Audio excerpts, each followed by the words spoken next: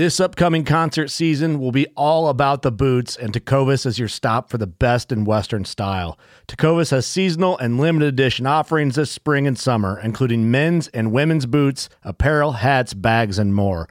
All Tecovas boots are made by hand in a time-honored tradition with timeless styles that are always on trend. And Tecovas has first wear comfort with little to no break-in period. It's hard to find this level of comfort paired with this level of style. Stop by your local Tecovas store, have a complimentary drink or two, that's WCB style, and shop new styles. The smell of fresh leather and friendly staff are at your service. Many stores even have leather custom branding to make your boots truly personalized. And with regular live music and events, there's no in-store experience like it. If you can't make it into a store, just visit tecovas.com. That's TECOVAS.com. They offer free shipping on all boots, as well as free returns and exchanges, and ship right to your door. Go to tecovas.com and find your new favorite pair of boots today. Fishing like a local isn't just about catching fish. It's about connecting with the environment and the people who call it home. It's about hearing the stories and traditions that have been passed down for generations and sharing unforgettable moments with the people you meet along the way. Fishing like a local is having an experience that stays with you forever. And with Fishing Booker, you can experience it too, no matter where you are. Discover your next adventure on Fishing Booker.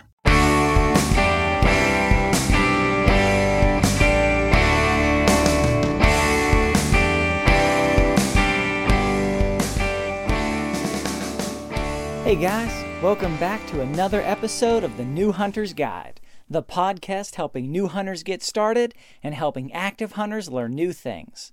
I'm your host, George Kanitas, and today we're going to talk about 4 ways to turkey hunt for beginners.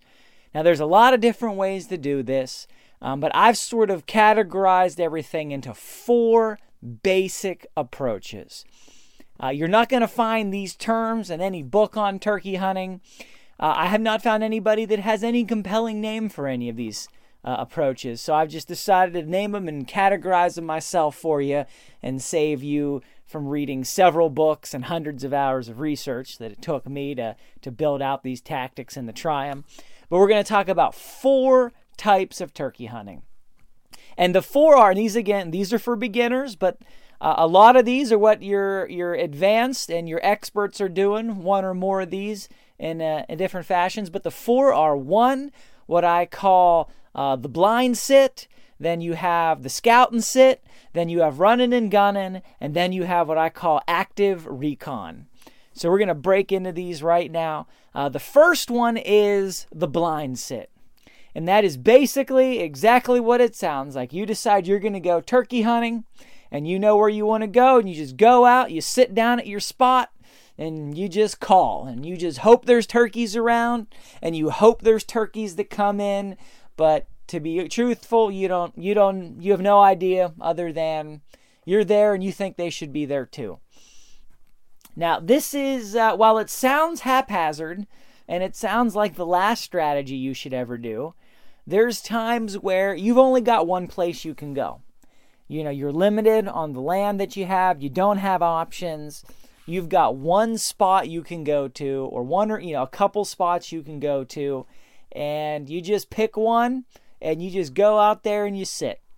And you got a small parcel to hunt on, and there's not really anything else you can do, so you're just going to do your best. And what you want to do is you want to get in early.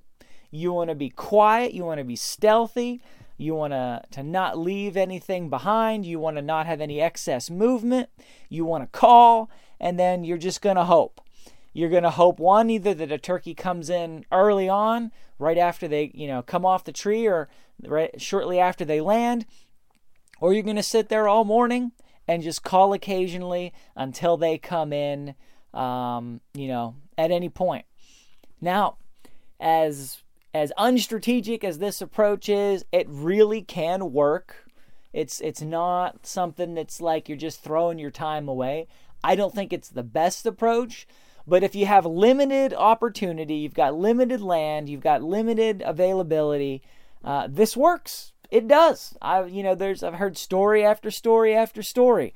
I've gone out a few times and done it myself and heard turkeys and had turkeys come in. So while it's not maybe the best approach, it'll work. If it's better than nothing, right? And let me get through the other three, and then we'll come back and put these in their perspective. Number 2 is the scout and sit. You scout around, you do some work before the season begins, you look for sign, you come out maybe a week or 2 or 3 before the season and you listen for gobblers, you listen for noise, you try to see if you can figure out where turkeys are, and then you may look at one spot, you may look at several different areas, and then what you do is you find the area that has the most sign or the most appeal, and then you look for the best spot in that area. And essentially, you're going to pick that spot, and you're going to sit there, and that's going to be your morning. You're not going to move around a lot. Maybe you're going to move a little, but for the most part, this is just, you're going to get there early, you're going to sit, you're going to try to be stealthy, you're going to call, and we're going to talk about calling and how much to call and when to call and all of that in future episodes. So we just don't have that kind of time to get into all of that in one episode. So don't worry, we're going to get into the details on that. But you do some scouting, you determine the best place with the best prospects or the most sign, or if you've seen actual turkeys, you try to figure out where they are on that property, what time of day they're where they are on that property. Turkeys are creatures of habit. They're not compulsively creatures of habit, but there's a good chance that if you see them in this particular area, at a particular time, most days, that you could count on them to be there most days. They're not super patternable, but they are patternable. So you just want to figure the best spot you can based on those factors, and that's where you're going to sit and spend your morning. The next one is running and gunning. This is the type of hunting that you would want to do if you have a lot of property and 1, you don't have a lot of time to scout, or 2, you aren't able to get there super early, or 3, you just want to keep on the move. You don't like to sit very long. That's sort of not your thing. You just want to be active and out and about. And these are all good reasons to do it. I love running and gunning. I think it's fabulous. It's not the only way that I hunt, but there are times where that's just what I want to do. So that's why you do it, because you enjoy hunting and you enjoy that kind of hunting and it's fun, and you switch it up, or that's your favorite style, whatever it is. But this basically involves, you got a lot of land, you got a lot of ground you can cover, you've got some effective access of that land. You've got logging roads or gas well roads or some kind of trails or paths so that you can cover a lot of ground. And essentially, you're going to walk and you're going to cover ground, and every few hundred yards, anywhere from 200 to 500 yards, I'd say the sweet spot's maybe 3 to 4, you're either going to just stop and call and see if you hear anything, see if you can get any gobblers to answer, or you're going to go, every 500 yards, and you're going to look for a good place, and you're going to sit down, you're going to wait a little bit, you're going to do some calling, you're going to listen, you might spend 20 minutes there, and then you're just going to keep going. And depending on, if you just literally stop walking and call and listen to see if you can locate a bird, or if you find good spots that have sign or prospects and you just stop and set up and keep going. Either way, you're going to cover a lot of distance. Depending on how you do it, you might cover miles and miles. But you need to have a property that you can hunt, or some public land where you can cover that kind of distance and you can hunt like that, and you can just keep covering new ground. So it's a good way to hunt. It's effective if you have the right area. And again, this works good if you can't be out super early. If you got to get out maybe later than you wanted to, or mid-morning, this is not a bad way to go about it. The reason being because gobblers are most active usually, right at daybreak. Early in the mornings when they're the most active, as the morning tapered on. And I say active, I mean in terms of gobbling, so you can figure out where they are. So this can work. You get close to a gobbler, you strike up a call, they respond, now you're in business. The fourth one is what I call active recon. This is maybe the most strategic. It's not the most difficult, but it maybe requires the most discipline and the most just strategy. So what you're going to do for active recon is you're going to get there early, too early, and you're going to find yourself a listening post, somewhere with some altitude that you can hear, for a distance across multiple ridges, just a good high ground position. And you're going to get there, and you're going to catch your breath, and you're going to listen. And you're going to wait until daybreak, and you're going to listen for where the gobblers sound off. Most gobblers, before they leave the roost, are going to gobble at least once.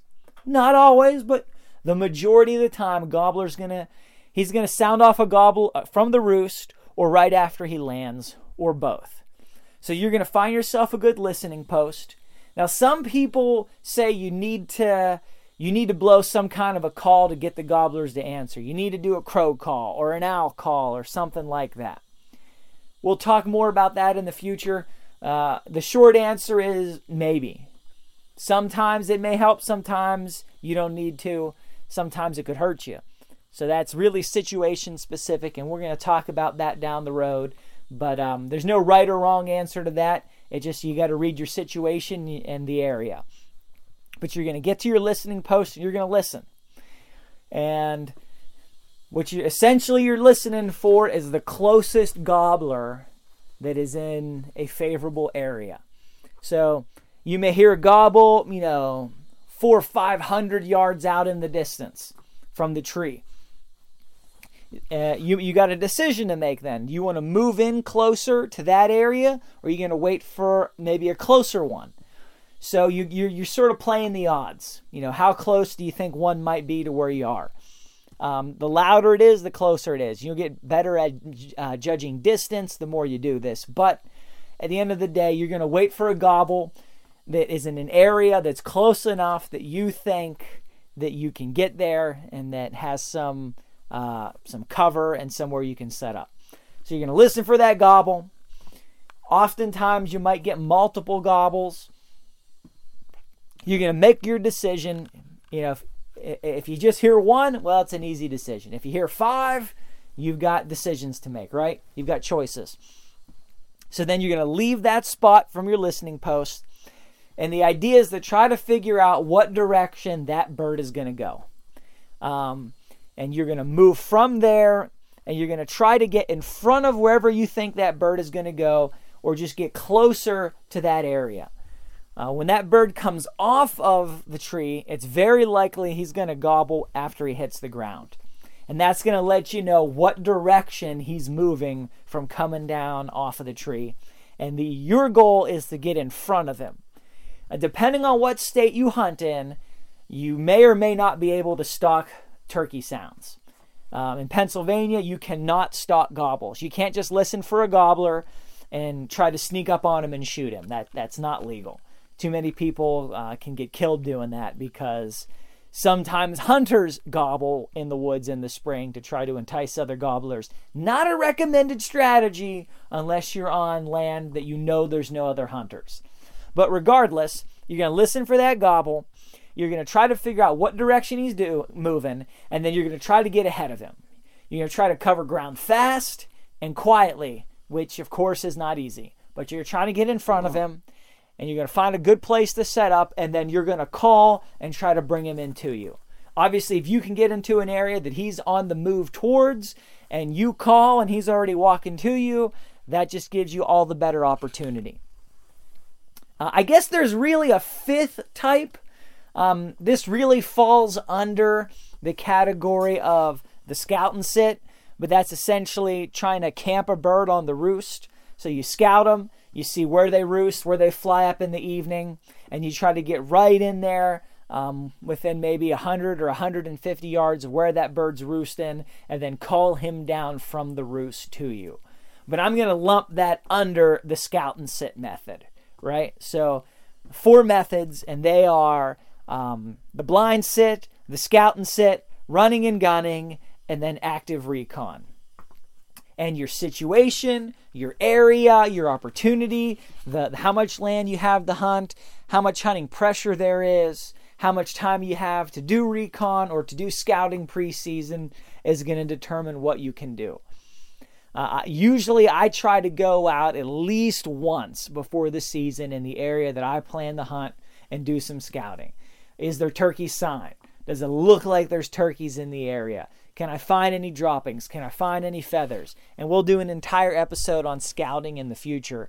But I'm going to try to figure out, at least, if nothing else, are there turkeys around? Because if there's no turkeys, you're not going to call turkeys in. You know what I'm saying?